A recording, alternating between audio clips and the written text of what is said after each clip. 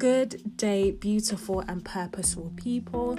My name is Marianne and I'm extremely excited to introduce you to my new podcast channel called Christian Lady After God's Own Heart, a platform designed to discuss the real life issues which everyday people face with the intention of solving life challenges through the application of biblical principles.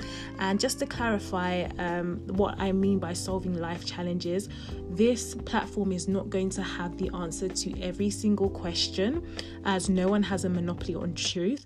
But what I do desire is for us to learn and grow from one another, and learning provides an opportunity for growth.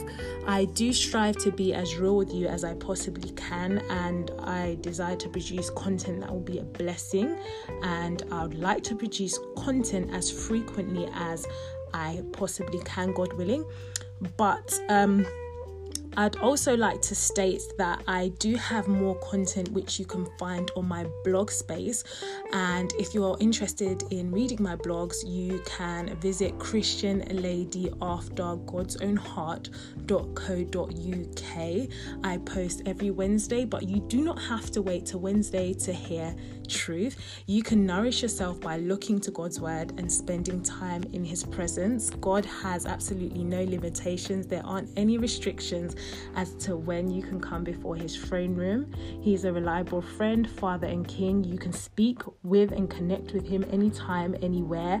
And the amazing thing about having a relationship with God is that you can never tire him out with your questions or your prayers. So I'd like to encourage you to rely on him, look to him instead of me or other Christians, drink from his well, and you'll never run dry, trust me.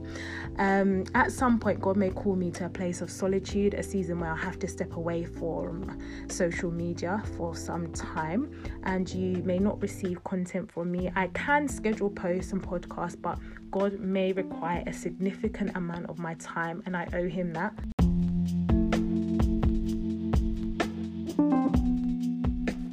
Ultimately, this safe space has been created with the main purpose of discussing about life.